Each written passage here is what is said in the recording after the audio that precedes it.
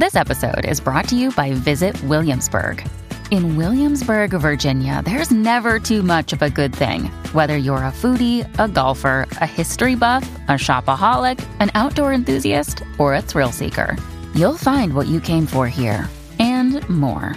So ask yourself, what is it you want? Discover Williamsburg and plan your trip at visitwilliamsburg.com. Welcome to Just Break Up, the podcast about love, heartbreak, and all the relationship advice you don't want to hear. My name is Sierra DeMolder. And I'm Sam Blackwell. This week we're going to tackle topics like what happens when the honeymoon is over, when honesty gets us nowhere, and accepting that the relationship is over. Oh, it is. But before we begin, we just want to give you our Surgeon General's warning, which is that we are not allowed to do this. We're not qualified to do this. We don't have any training. We are not professionals. That's right. Yeah. We could be if we really paid a lot of money and went to school. Yeah. Right. Which I've thought about a couple times. I mean, me too. Yeah. But we're not. This is a passion project, and Sam and I have had just as many, if not more, horrible relationships as you all. And we've made just as many dumb decisions. Yes. WWSNSD, fuck up. Yeah. This is all to say, please take our advice as you see fit.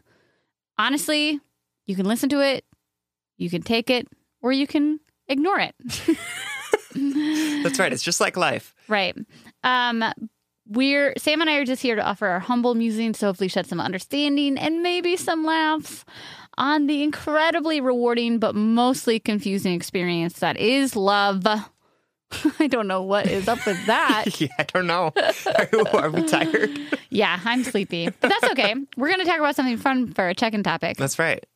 And the check-in topic is... it comes from Katie N., who is from Cincinnati. And basically, Katie asked us what our love languages are. Right. Which I think that we've talked about. We've for sure talked about on the Patreon and probably here. Yes. And then what is one nice thing that your partner does for you that like you really see as them loving you? And what's one thing that you do for your partner? Yeah. And I'm going to I think we should riff a little. Yeah, she also said that we should get as lovey-dovey as possible. Because she loves love. Yes. Which is pretty cute. Yeah. So quick review, love languages. There are 5 love languages and the ideology behind them. What? I thought we were going to list them. I had my fingers ready to do it. I was like, is your hand up or do I call on you? Well, just you can list them. But first I'll say the ideology behind love languages is that we're all taught, conditioned, whatever, to express and receive love in different ways. And that the ways we are shown love as children or in our first relationship or during developmental years is how we come to expect love or want love from other people and how we show it too. And our different love languages, they can be different for when you give love and receive love, but you can find more information about this online. There's an amazing book that was one of our blind dates once called The 5 Love Languages. And I think that the understanding your love language and your partner's love language is honestly so fundamental to me. Mm-hmm. It's changed the way I love people. It's changed my relationship. I think it's really great. And the 5 love languages are, Sam. Oh, I was going to hold up my fingers while you list them. So you're not going to list them. Yeah, no, it was going to be a test. Okay. It is words of affirmation, physical touch, quality time, acts of kindness or acts of service, and gift giving. You got them. Ding, ding, ding, ding. Professional. That's right. Give me an MFA. I was like, make me a doctor. Okay. So what's your love language, Sam? My love language is acts of service, which means that I like to do nice things for people. Mm-hmm. And when you receive love, what do you like? I'm also an act of service receiver. Yeah. Yeah. I mean, there are parts of each that I like, except for gift giving, but everything else is great. Gift giving stresses Sam out. Yeah, it really does. But I give people gifts as an act of service to them. Yeah. My love language is words of affirmation. Mm-hmm. I'm a big talker. Yeah, that's right. And that is also the love language that I like to give and receive, Mm-hmm. but a close second for receiving is acts of service. And I used to think that it was physical touch, but that was just me faking intimacy with all of my partners for my entirety of my 20s. Yeah, no, you and I for a long time were convinced that our love languages were physical touch, but turns out not that true. was just a coping mechanism. Yeah, right. If you want to learn more about love languages and Sam and I's understanding of our love languages, we actually did like a 5-part series on our Patreon last year, breaking them each down and talking about our feelings about them. And you can find that at patreon.com/ just pick a pod. The main takeaway is that words of affirmation, people can lie. So that's why Sam doesn't like words of affirmation, or like why he doesn't like it when I tell him I love him so much, because he thinks I'm lying. Yeah. Okay, so anyway, everybody's different, Sam. That's right. But my way is the best way. And our relationships can be made stronger by hearing the love that people are telling us. Yes. So admitting that I'm not lying. And also trying to speak to people in the language that they hear. I can always tell when you're trying to speak to me in my love language, because you touch me and you're like, you are good. Yeah. Like you did a good job. It's equal parts very comforting, because that is my love language, and genuine because I know you mean it, and awkward. It's like you're trying to say I love you in French, and you're like. My issue also is that like people don't receive my words of affirmation well, because I'm a very direct person, and I have and my words of affirmation often come at times when people are like doubting themselves, and so I'm like, shut up, buck up, you're awesome, stop it, which is like not super I feel helpful. like whenever I need words of affirmation from you, I'm like broken up with. Yeah. So I need that. I need you to be like, this guy's trash. I'm like, okay, so what should I do? And you're like, block him. I'm like, okay. Mm-hmm. Anyway, that's in the past. Yes. Let's talk about our present relationships.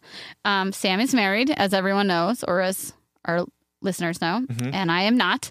But well, just so it's got to be a competition, huh? No. I'm just stating facts. But we are both happily. I was going to say happily engaged, but I meant like in relationships, not like rocks on our fingers. Ensconced. I don't know. That's not the word either. And that makes me think of sconces, like lighting fixtures. Anyway, so how does Peter show you? Like, what's something sweet that Peter does? Peter shows me love in so many ways. Yeah, he does. He's a good partner. What's great is that Peter's love language is for sure acts of service. Yeah. And so like he will do things all the time. Like, like this past week has been really stressful, like lots of working, and he just sort of like takes on things. So like I come home and he has made dinner, and like he's always trying to figure out how he can like make take something off of my plate. Yeah, totally. Oh, I love that. Yeah, which is really nice. Like, what can I carry for you? I love that. I love that too, because it's not how can I fix the problem. And I think some people confuse love and caretaking for let me fix it for you. And that's not necessarily like the direct way to like vulnerability, intimacy, good love. Sometimes people just need to feel supported to do the thing that they're challenged to do. For sure. And what do you do for him? What's something that you do for him? I try to make sure that like the space around us is really nice, and that he doesn't have to think about that.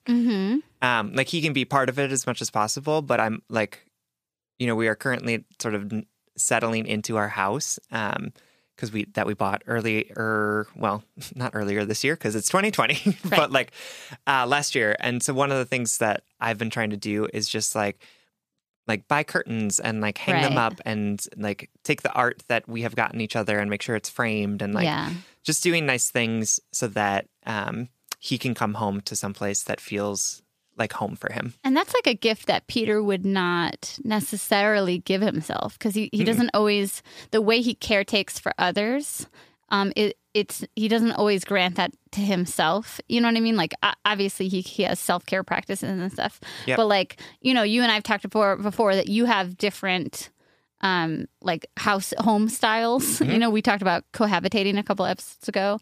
And so you're enriching his life by like making these choices for him. And because like we've had conversations where he has been like, I never really thought about like how to make a space nice for myself. Mm-hmm. Like it's just like it's something that hasn't crossed his mind. Yeah. And it's something that like I love to do. And I love to be able to do it thinking about the fact that it's going to make his space really nice too. Yeah. Yeah. What about you? So my girlfriend Willow and I, something that Willow does for me is she is totally similar to Peter, acts of service. Mm-hmm. Willow brings me coffee every morning in bed. Oh, I'm talking every morning. That's so cute. Well, we'll see how long that lasts. It's not even like a brings me breakfast in bed sort of thing. It's just that is a metaphor for she's kind of always thinking about she always wants to do things for me, and she'll ask me for like tasks that will help her. That at the end of the day, Willow wants to help me, just like you said, like take a load off or whatever, or carry something for me, and she finds great fulfillment in that, and I feel really taken care of by those little acts. Those little acts go a really long way. She also like folds my laundry for me. It sounds so silly. Obviously, there are like so many other like great benefits to our relationship. But when I think about like little ways of showing each other that we care sustainably, it's like that she helps me keep my life in order. That's right. You know, and bringing me coffee and folding my laundry might not seem like the fucking Disney romantic honeymoon version of love, but it's so consistent and it's so supportive. And so I'll like, you know, she'll be at work and I'll come home from the gym and I'll go upstairs and I'll see my clothing folded on my dresser and I'll just feel supported by her. I'll be like, you made my day easier that way. And it's really funny that that's what really moves me in this relationship because, like we were saying, my past self was much more intoxicated by physical love. And I thought that was what I needed to feel fulfilled. But really, it was just like kind of filling a void. Yeah. Yep. For me, something I do for her, I would say I'm really invested in Willow's family, and that is a value of hers, something that's been lacking in past relationships. And so I really make space for my relationships with her family members to thrive and for us to spend time with her family, and that's really valuable to her. And that's something that I really enjoy doing. I feel really lucky that I like my in-law family, I can call them, you know, my in-laws. They're all really wonderful people and they've made me feel really welcomed in their family. And I know that's valuable to Willow. Another thing I'll say, I'm sorry, I was just going to list all the nice things I do for my girlfriend. Yeah, let's do it. But I thought of this one and then I forgot about it. Willow is a go person. She always needs something to do, and a lot of time her anxiety manifests in productivity, which is like a benefit for me and our like household. Yep. I actually interviewed Willow a couple months ago about cohabitating on our Patreon. If you guys want to listen to that episode too. And she was afraid when we moved in that I wouldn't like how go she is because she kind of always has to do something. She has a lot of energy. I equate her to like a border collie. If you guys have any experience with that type of dog. And she says that oftentimes the biggest gift that I can give her is like permission to like clock out. Like, you've done enough today. You can just sit and be still. Yeah. So why I wanted to say that to you is that it's funny that like she does all these nice, kind things for me. And what I do for her is like watch Netflix with her. Like, I just like sit there and she's just like relaxed in like my presence. So anyway, that's an example. Yeah. I mean, I feel like I do similar things for Peter because totally he's like also very go, and his anxiety also manifests in like cleaning or like doing a bunch of work. And sometimes sometimes I will be like, why don't you like stop working for a minute? Mm-hmm. Right? Like, why don't we watch this? Like, what do you need to do tonight and what can you put off till tomorrow? Mm-hmm. And I think it's a good reminder for him to be like, oh, I don't have to be doing everything all the time. I can actually just like close the computer and save it for tomorrow instead of spiraling. It's fun to talk about our significant others. Yeah, Will you it's tell me cute. what your favorite sexy thing is about him on his body? What are you most attracted to on Peter? I'm not gonna. Yes, you are. No, I'm not gonna. Peter's not consenting to this conversation, so I'm not gonna talk about his body. Okay, but like his features, his facial features. Peter has very beautiful eyes. He really does. Okay, and sorry, Peter, for like complimenting you non-consensually. You know what I'm really attracted to on Willow is her hair. She has great hair. Doesn't she? Yeah, it's like so thick and curly. It's yeah, like, you want to hear something crazy? What? She doesn't wash it. Neither do I. Oh yeah, you two are both au natural people. Yeah, no poo. No poo lifestyle. Yeah, she has beautiful hair. She has like luscious, curly, yeah. And like whenever I like daydream about us getting married one day, I picture her hair down. That's how much I love it. It's like I imagine our wedding day with her luscious fucking locks. I love it. Yeah. Anyway, and we're on top of like a mountain and it's snowing and no, I'm just kidding. I would fucking never get married in the snow. It's like, really? I would just like start hissing and Can melting. I not be involved in your wedding, please? Oh, sorry, buddy. Okay, I did have another daydream the other day. Like, man, like if I get married, and my like if we choose to if we choose to get married, and B, if we fucking decide to have a really small wedding party, if it's like just you and Spencer. It's literally just the Just Break Up people. Yeah, I just want to remind you that you wanted to live stream my wedding for the... No, I didn't want to live stream your wedding. For the listeners. So that is a lie. You suggested it, so now defamation it's on of the character. table. You know what I wanted to do? I wanted to... It was just an idea. Yeah, No, not the live stream. I wanted to... I'm so glad I didn't, number one.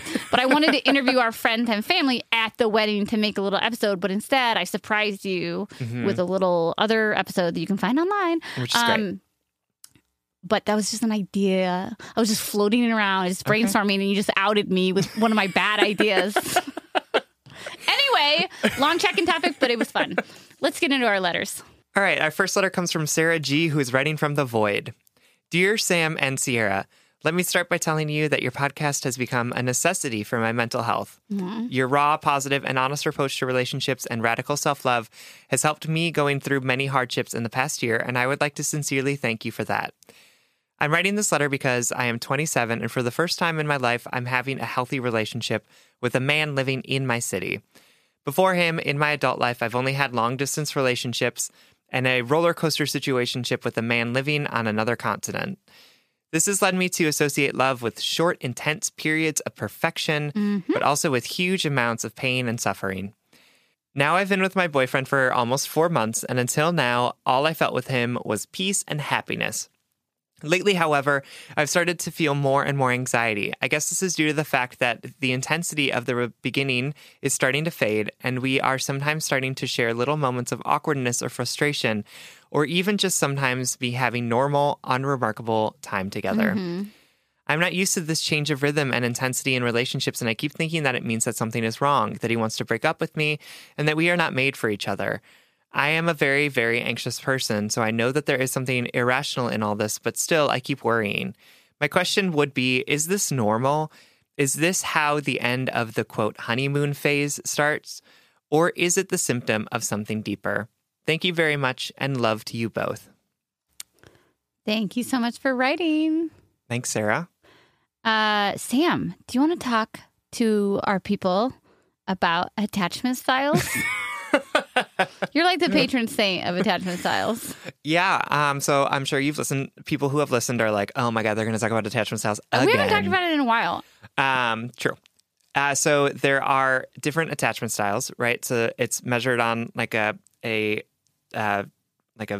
axis of different things. You guys should see the hand motions. Right? I'm trying to make He's directing traffic right now. An XY axis. So there's one line that goes from low anxiety to high anxiety, and then the other line that crosses it goes from low avoidance to high avoidance. Mm-hmm. So there are 4 different attachment styles. If you have high anxiety and low avoidance, you have an anxious attachment style, which means that you really want to be with the person, and the fact that you can't know them and you don't know what they're thinking all the time causes you a lot of anxiety. I have an anxious attachment style, and how that manifests in my life is that if I feel any sense of conflict or that a person doesn't respond in an overly exuberant way, mm-hmm. I instantly, my brain instantly goes to an anxious, fear-based thinking in which I think, oh my God, they don't like me, something's wrong, or they're not around me, they don't love me. Mm-hmm. You know, yep. I have to actively prevent that from spiraling. For sure. And then there is low anxiety and high avoidance, which is a dismissing or avoidant attachment style. And so that plays out as a person who has had that attachment styles at certain points in his life, is that you don't feel a lot of anxiety about the relationship itself, mm-hmm. But you are avoidant of connecting with people, right? Mm-hmm. So instead of getting anxious and trying to like bring people closer, what you do is you just push people away in an effort to not get hurt, basically. Right. Then there's high anxiety. How that manifests in our friendship is that I text Sam 47 different texts and he sends me back 1. Yes. In my defense, you often only ask one question. I know. To which I respond. Listen, I 100%. I know what our communication style is. I'm 99% of the time doesn't make me anxious anymore because now I understand attachment styles. Right. And I will not censor myself and not text you 47 times. That's great. You can text me 47 times. And I'm like that. Yeah. It would have freaked me out if I had not like worked on moving towards a more secure attachment style. Right. But like in the olden days, I would have been like, oh my God, this person is obsessed with me. I can't deal with it. I am, number 1. Number 2, I love that you just said olden days. Listen. Okay, continuing. And then there is high anxiety and high avoidance, which is a fearful attachment style, which is often the product of trauma. But basically, it's that not only are you really anxious about what the other person is thinking, but you're actively trying to avoid them. Yeah, I do that sometimes. Yeah, no, me too. Especially in relationships where it is toxic, that happens a lot. God. Yeah. But then the place where we're all trying to get is to low avoidance and low anxiety, which is the secure attachment style, which looks like you want to get to know the person, but you know that whether or not they like you isn't a big deal, it's right? Not a reflection of you as a person, right? And so that is a good way to do it. Yeah. Right. So, Sarah. Yes. Why I had Sam do that small re-education of us all is that it's obvious to me that you have a little bit of an anxious attachment style. Mm-hmm. Me too, homegirl. Don't worry. Yep. And a lot of times what that anxiety looks like is that anxiety craves any sort of like friction to satiate it, right? Mm-hmm. Or it craves attention. That anxiety wants to be seen and heard and fed and satiated and proved right more than anything. The anxiety wants to be proven right, that like, yes, you had a right to be nervous. Mm-hmm. But that's why we call it head and heart work, because oftentimes we need to do the inner work that is involved with moving past our initial reactions and giving ourselves the opportunity to have a response. Yep. Absolutely. I really love the phrasing reaction versus response, because reaction is very trigger-based. It's fear-based. Often it's not wrong, right? Like our emotional, like we're allowed to have emotional responses, but it is our responsibility as living, breathing adults to process those triggers, to potentially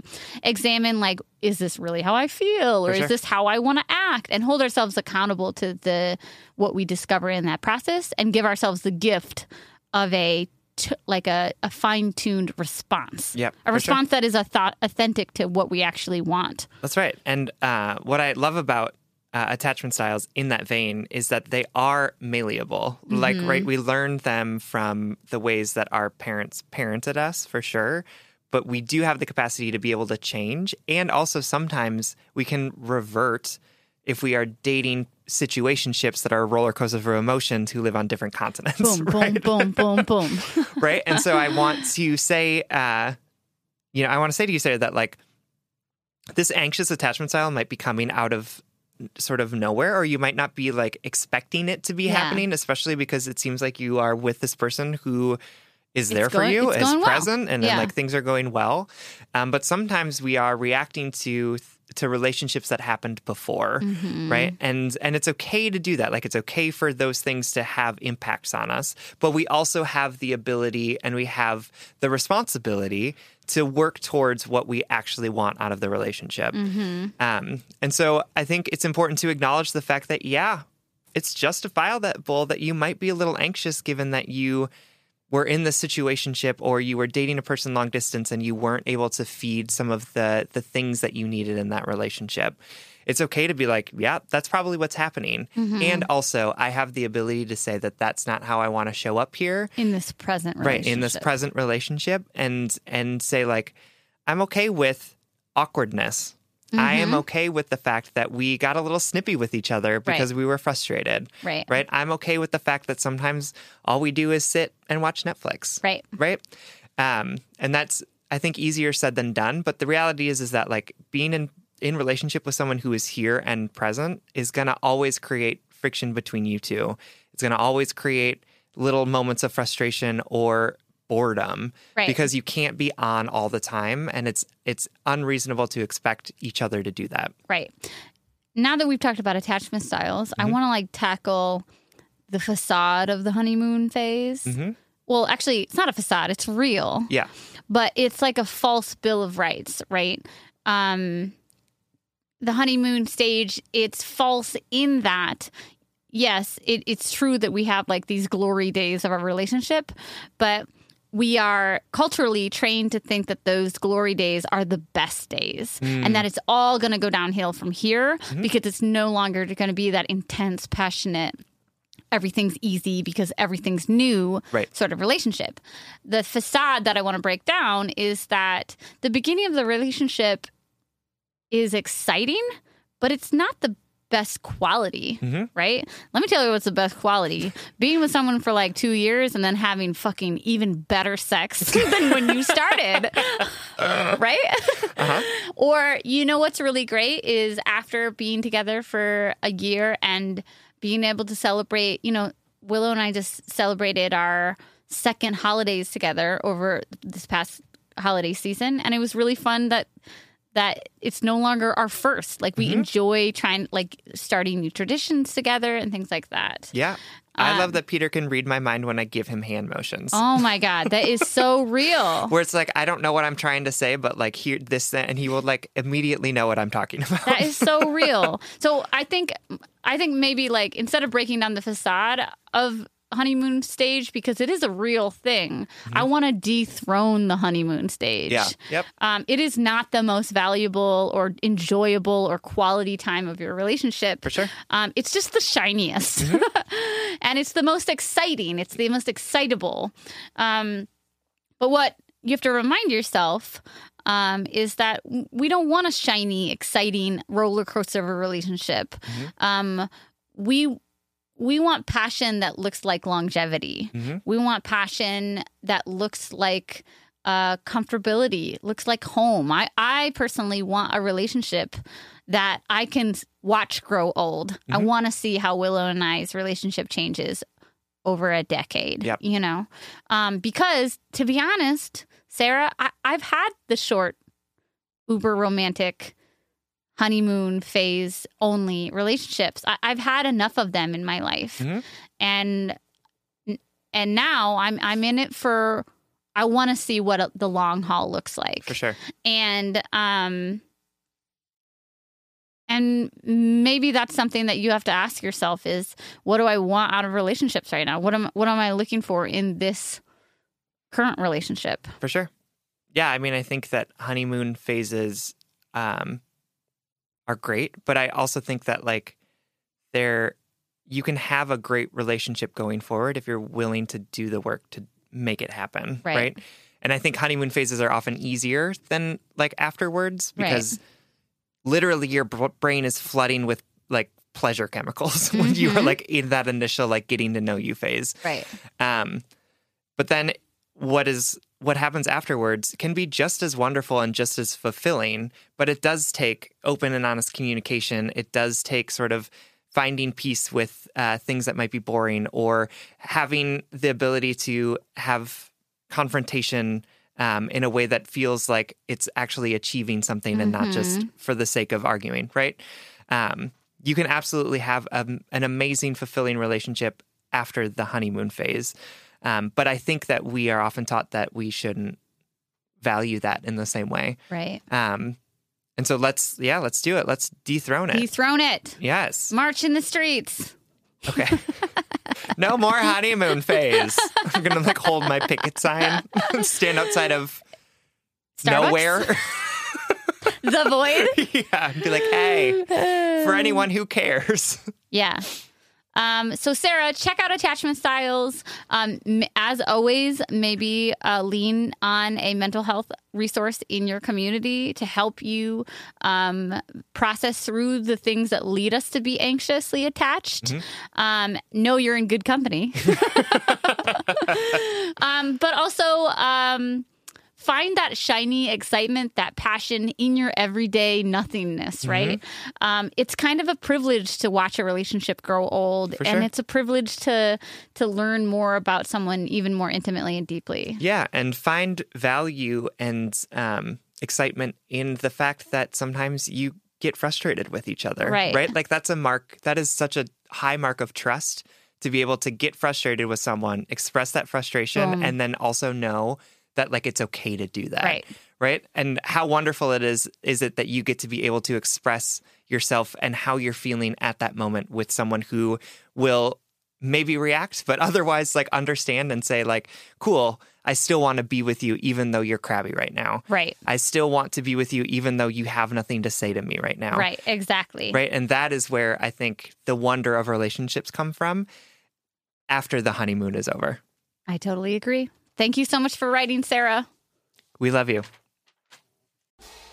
Y'all, as a self-employed person, as a mom of a toddler, I am always struggling with finding time to manage my finances. At the end of a busy week, the last thing I want to do is spend time budgeting all of my expenses or tracking down customer service teams to cancel old subscriptions I no longer use. But now I use Rocket Money, and it does all of that for me. Rocket Money is a personal finance app that finds and cancels your unwanted subscriptions, monitors your spending, and helps you lower your bills so that you can grow your savings.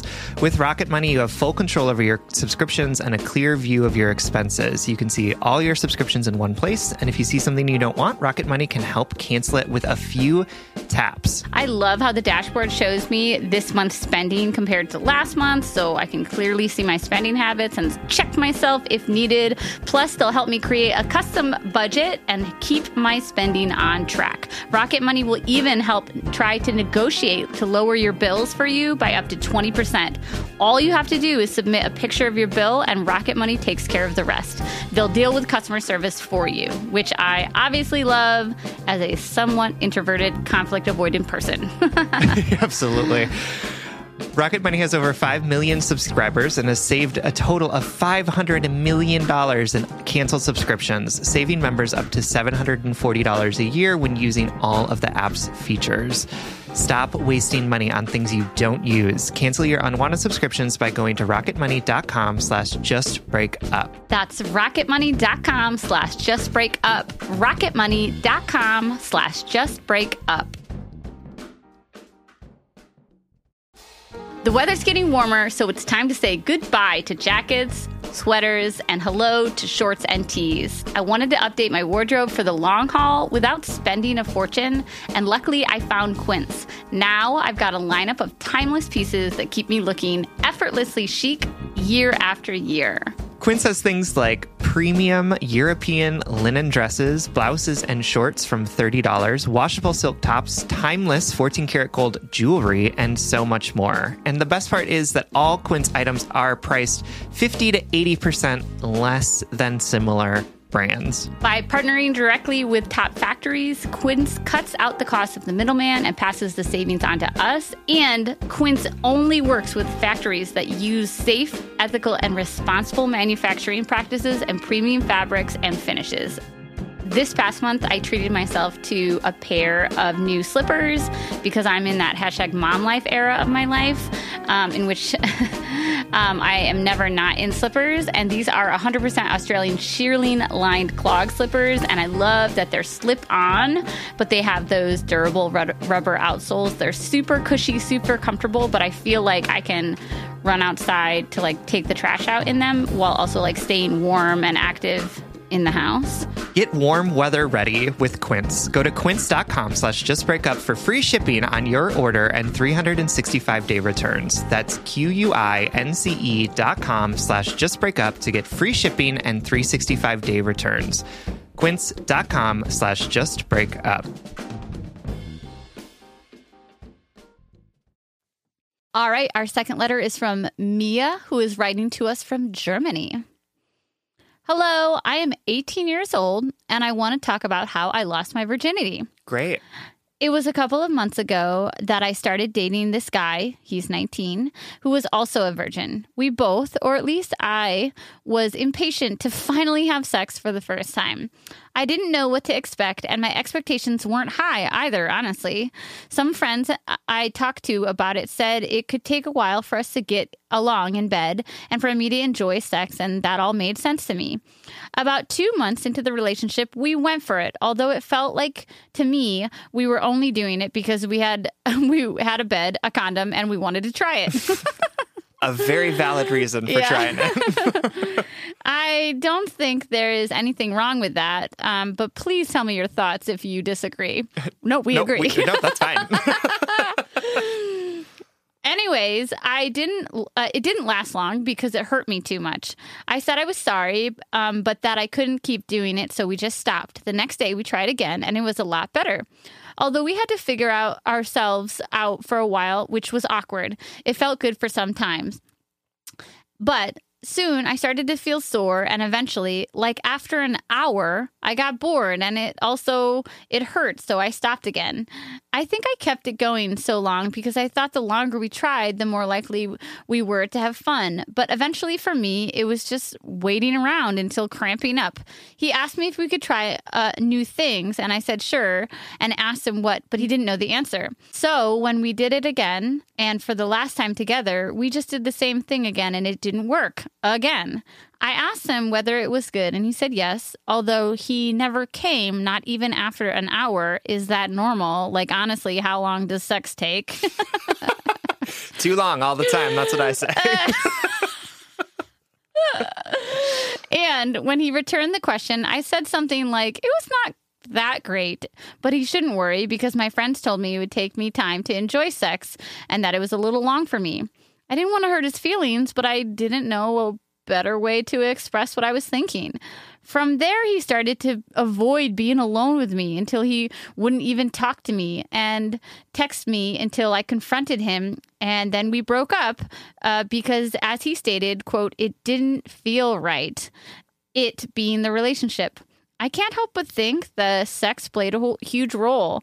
I was very conscious about the fact that sex would take time to get used to, but I'm not even sure he had the same mindset.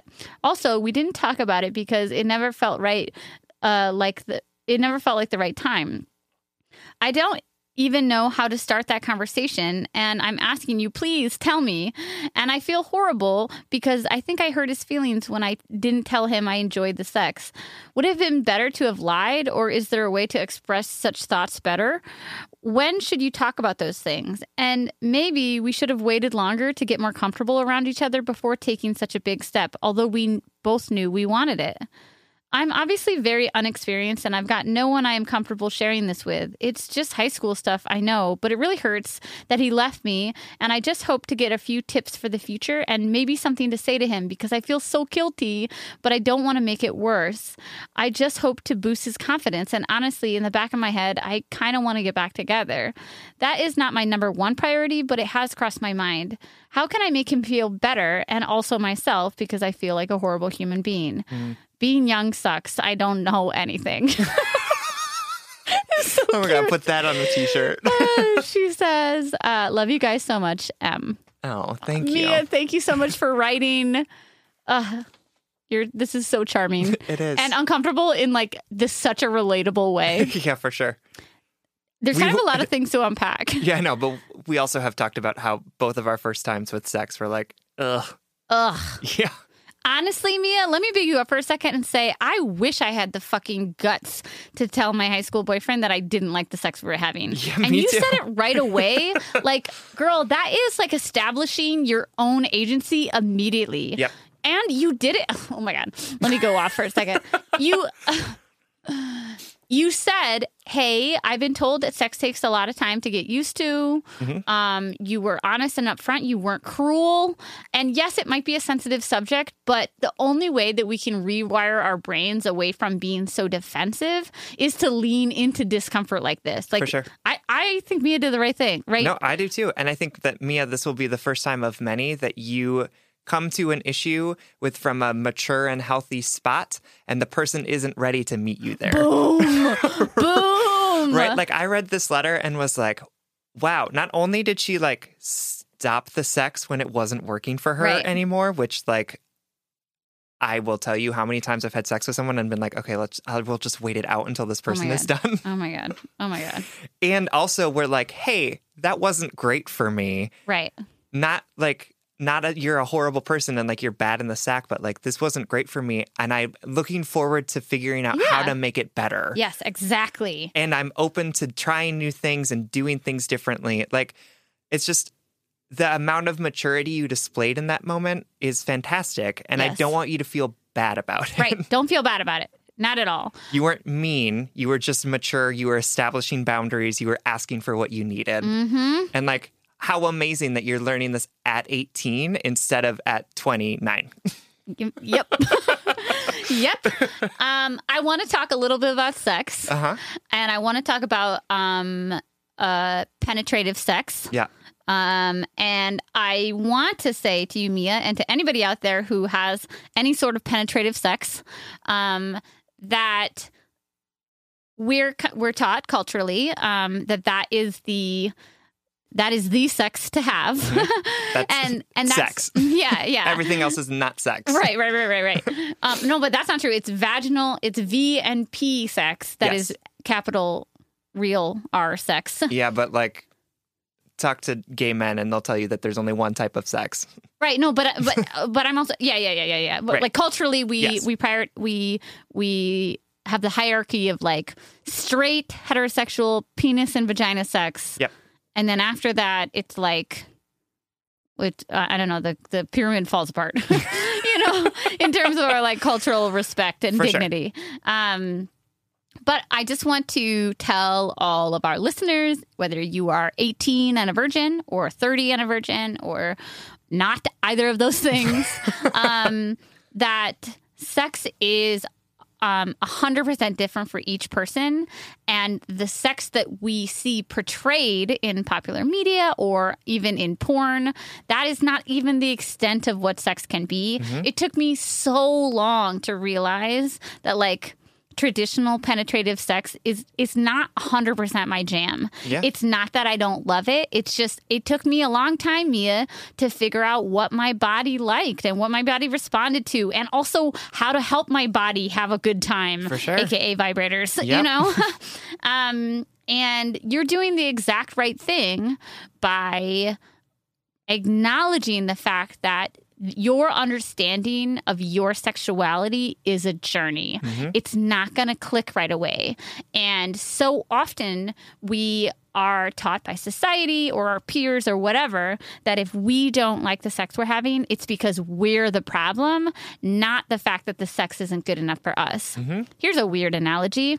Used to teach poetry, and so many young people would be like, oh, I don't like poetry. I'm so dumb. I'm just like not a poet. Like, poetry's just not, I'm just like not good at poetry. I can't write. And I would say, just because you don't like the poets that you've read so far doesn't mean writing isn't for you. Mm-hmm. That poet just hasn't done their job to your standards, right? That's right. Yeah. That poet isn't for you. That dick isn't for you. Mia, you're gonna continue as you go through life, finding more and more out about your body, but you're doing the right thing right now by acknowledging when you feel uncomfortable. For sure. Let me tell you, sweetheart, it took me a really long time to realize that my vagina is not physically or emotionally equipped to have sex for an hour straight. That's not as real. But let me tell you why. Because I'm a vagina owner, but not all penetrative sex deals with vaginas, right? Mm-hmm. Let me caveat out there. But like my vagina body does not, we produce enough natural lubrication for sex that lasts like 7 to 10 minutes. Mm-hmm. That's what your body does. Because your body isn't over here trying to like act out a porno or be the most romantic thing in the world. Your body is like, I'm here to be fertilized or whatever. Obviously, everybody's body is different. Gender is different. Sex is different, But my body doesn't, it's not pleasurable for me to have sex for longer than my body wants me to have sex, right? That's right. And also, like, lube isn't just for gay men, people. Right. And that's the next step. So I had to, on my sexuality journey, Mia, I had to figure out what helped me feel pleasure, right? And I've talked about vibrators. Sam brought up lube. Lube is another thing. I had to learn that it wasn't my fault that I wasn't, like, wet enough. Right. Or it wasn't my fault if I wasn't enjoying something. That's not a lacking in me. That's just preference. That's right. So yeah, I just wanted to say that because I think I felt a lot of shame for a long time in my body and my sexuality. And so I see myself in Mia. Mm-hmm. Agreed. Also, like for an hour, like your legs would just cramp. Well, I'm sure there's people out there who like sex marathons, I can tell you who, Tamra Judge from The Real Housewives of the OC. She likes to have sex for a long time. Yeah. She was like, oh my God, we had sex for 4 hours. And I was like, ugh. 4 hours? Did you eat? Like, what? Yeah. This is just not my jam. It's not. It's not my jam. I think I've done a marathon here and there, but those marathons required a lot of pleasure, communication, vulnerability, hydration, batteries, AA batteries. That's right.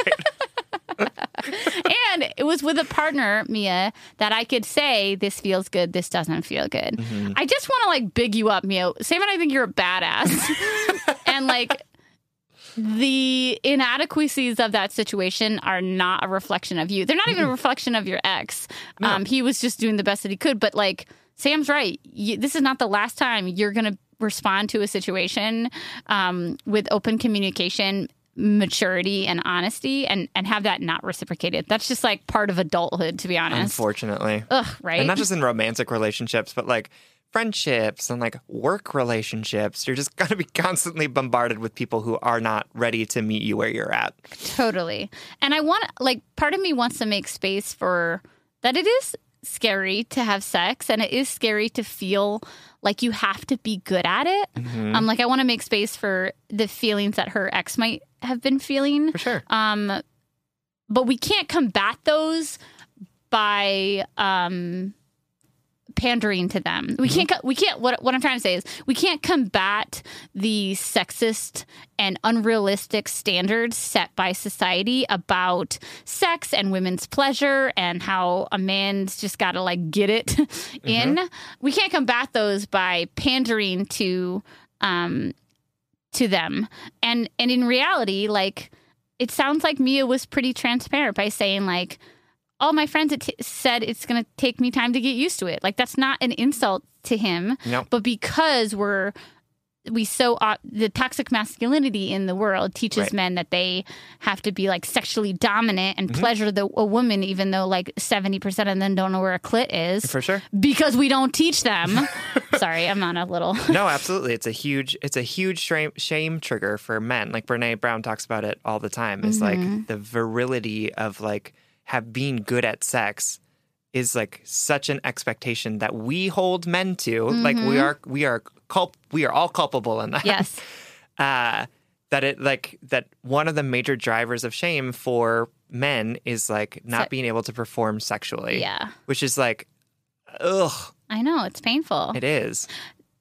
Just because we're holding space for this, Mia, we want to just reinforce you did nothing wrong. No, absolutely not. And honestly, like adult relationships are often that. It's two people trying to meet each other in an intimate moment, but you're both bringing different tools and life experiences and communication styles to the table. Yep. This is, like Sam said, this is not the last time this is going to happen. No, and your open and honest and vulnerable communication triggering his shame is not on you. And in many ways, it's not even on him, right?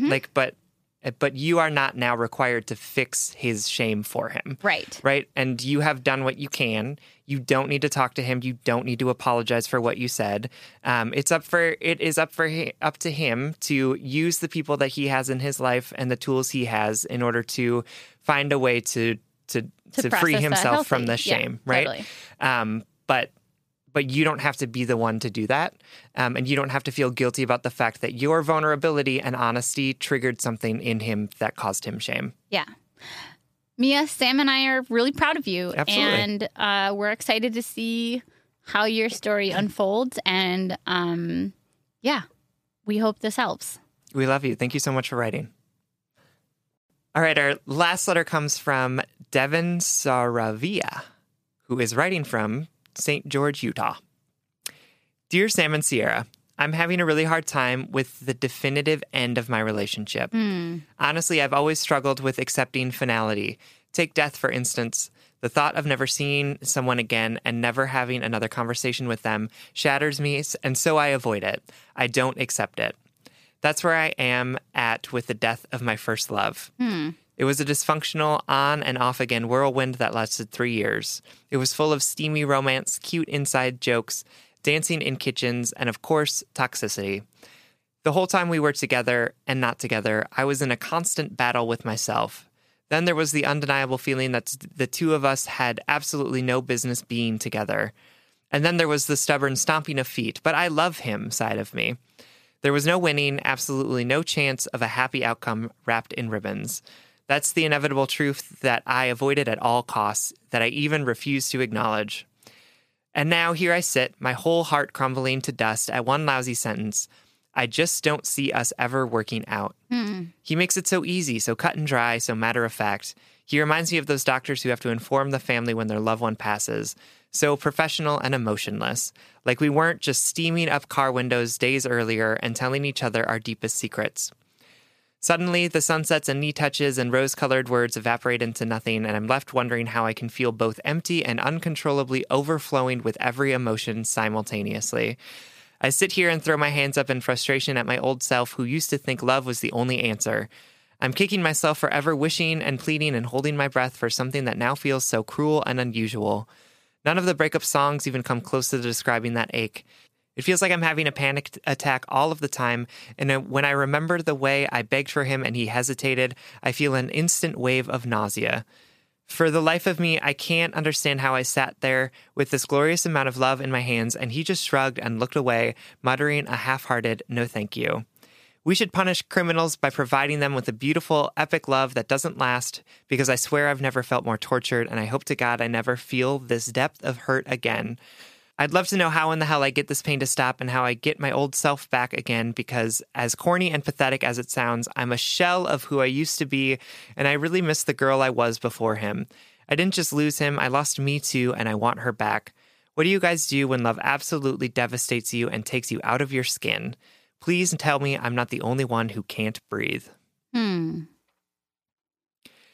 right, Devin, thank you for writing, and thank you for sharing what you're going through with us, and doing it in a beautiful way. Yeah. You're definitely not alone in feeling this way. No.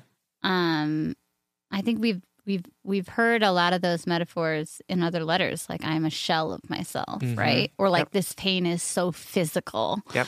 And we've talked before about how heartache can change, it feels like it changes your whole DNA, your whole understanding. You wake up in a room that you once shared with someone, or you wake up in a world that now feels like it's functioning under different rules of reality.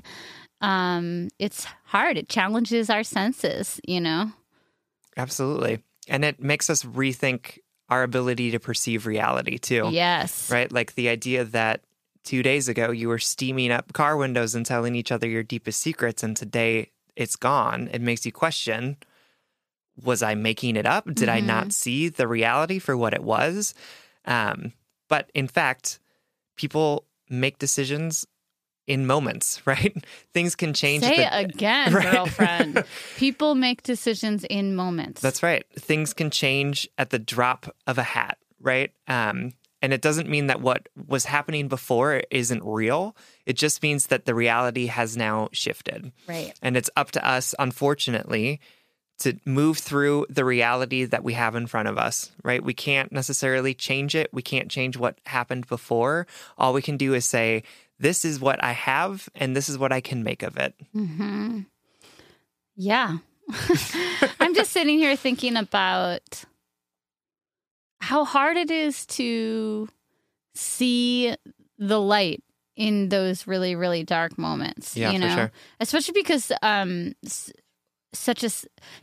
is such a salve for heartache. Yep. And in the first weeks after a relationship ends, first month, sometimes the first year, you can't see a world without this pain. And I think I'm like stumbling for my words, because so often we just have to sit in that pain. Yeah, for sure. Right. And I'm trying to think now in this moment, like when I was really hurting over my last breakup, what did I need in that deep hurt that early pain, right? I definitely self-medicated, if I'm being honest, you know? Yep. I definitely was in survival mode. I did what I had to do to get to the next day, even if that thing didn't look pretty. For sure. A lot of times I think we think of like self-care or healing moments as like Coachella style, like flowery, beautiful candles everywhere. I'm doing yoga, namaste fucking stay. But in reality, like self-care can be not texting the person who hurt you and instead putting your phone in the other room or letting your phone die. Yep. Self-care can look like getting really fucking high and sleeping the afternoon off. And like those self-care tactics might not be sustainable, but it's in those moments of crisis, they get us to the next day. And that is valuable. It's not necessarily about self-improvement, but about self-maintenance. Yes. Like, what do you need in this moment in order to get to the next one? And like Sierra said, sometimes it's things that aren't healthy. Like it might be eating 17 pints of ice cream and not moving. You do not know how many Oreos I can put away in one sitting. I don't look. Hey. We did live together for a while. I can crush those things. I know. I'm impressed. I just can eat I just have no off button. Yeah. Anyway, continue. No, I bought a big jar of almonds that I keep at my desk now. And I'm like, this is why I don't buy like bulk things, because I will not stop eating them, which is like not a bad thing. But it's just like, even when I'm not hungry, I'm just like, Yeah, totally. I just want to eat all 4 rows of Oreos. That's what I'm thinking Oreos about are delicious, so I don't blame you. And they're weirdly vegan. Did you know that? Yeah, isn't that alarming? Alarming is the perfect word, girl. Okay, sorry, Devin. Sorry. Anyway, eat a bunch of Oreos. That's right. And I know that in moments like this, it can be really hard to see outside of the immensity of your own grief, right? And the immensity of your own pain. And so I just want to say, Devin, that you might not think right now that there can be joy in the world, but I want you to believe me when I say it, right? You don't have to believe that there's joy in the world, but believe me when I say that there is and that you will have some. And that all you have to do is figure out how to put one foot in front of the other until joy begins making itself known. Boom. That was beautiful. Thank you. You should write poetry. Okay, Devin, also, I want to unpack the I lost myself when I lost him phrase. That is a very human, very understandable feeling. Yep. But we know from doing our head and heart work, our head and heart homework, that just because somebody comes in and out of our lives doesn't make us a less whole human. Just because we experience pain, suffering, loss, rejection, doesn't mean that we are gutted of a self. And I would argue that you might have an unhealthy relationship to your sense of self if you feel so selfless, I guess. Yeah. Right. And that is not to add blame or point fingers or to be like you're lacking or anything. But, you know, in my worst breakups, I have truly had to reflect on, prior to this most recent breakup a couple years ago, breakups would leave me feeling so shell-like, as you described, Devin, because, as I slowly unpacked in therapy, I was defining not just my whole world based on my partners, but I was defining my self-worth. Yep. That I was only valuable if other people could love me. But the reality is that just because someone cannot love you or doesn't want to be in a relationship with you, you should still be able to somehow see in this tornado of pain that you are still whole and worthy and lovable. There has to be a reservoir of self-worth, a reservoir of self-advocating that will say, I know this hurts. I know I wish this was different, but I am still whole and valuable as is. Absolutely.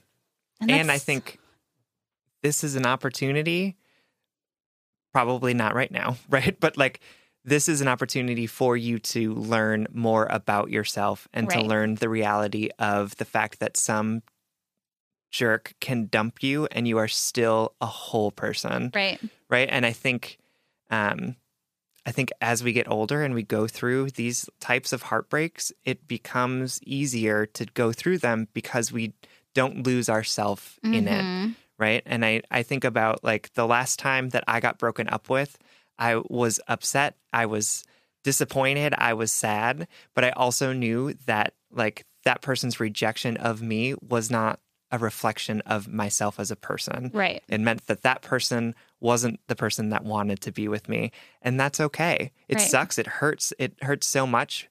But I learned that from going through other heartbreak and recognizing that when I came out the other end, I was still me. I was still a whole person.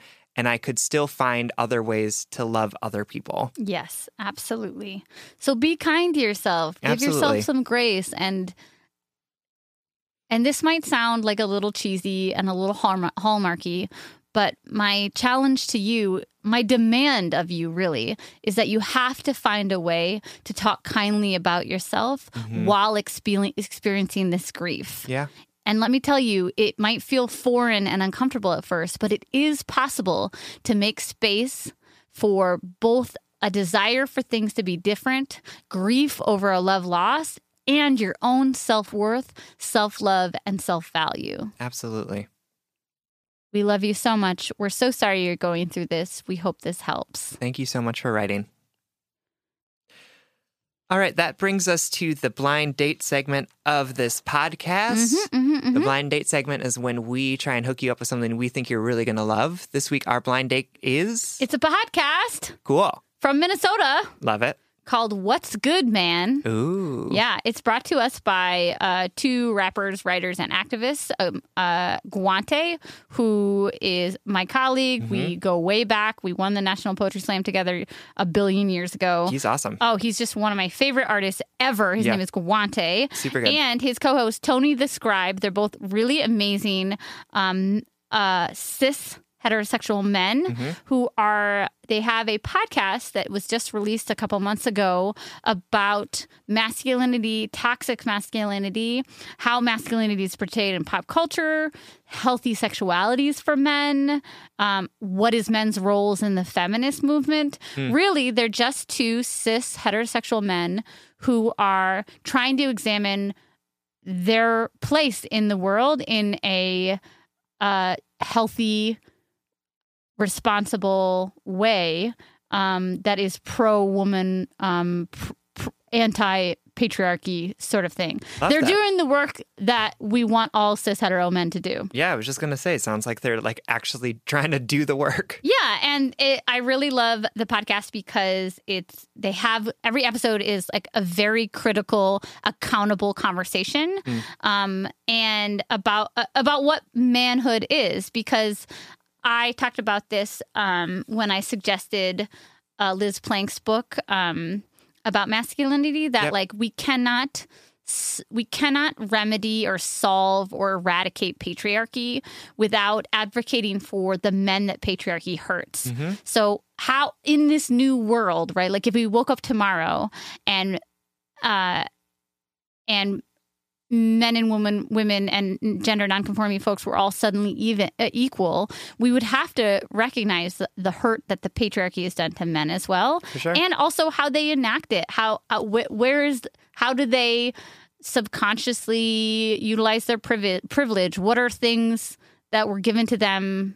Whatever. We all know what I'm trying to say. Absolutely. But anyway, the podcast is called What's Good, Man? And you can find it wherever you find podcasts. All right, everyone. Thank you so much for listening. You can like us on Facebook and you can follow us on Twitter and Instagram at JustBreakUpPod. You can slide into our DMs, send us your favorite relationship memes, but most importantly, you can submit your questions about all matters of the heart at JustBreakUpPod.com, which is also where you can find our merchandise. Please don't forget to subscribe and leave us a 5-star rating and review, and consider supporting us on Patreon. If you support us on Patreon for $5 a month, you get an additional bonus weekly episode. That's patreon.com/justbreakuppod. This literally keeps the lights on, and it helps us reach more brokenhearted souls who need two random strangers giving them relationship advice. Original music, recording, editing, and producing by our good friend Big Cats. Make sure to check out his podcast, the What If Podcast. And remember, you are allowed to take up space. You are allowed to ask for what you want, to be honest, to make people uncomfortable. Remember, your past is not a reflection of your future. You can change now, today. You are in control of how you react to the present, and you deserve the opportunity of a response. And if all else fails, just break up.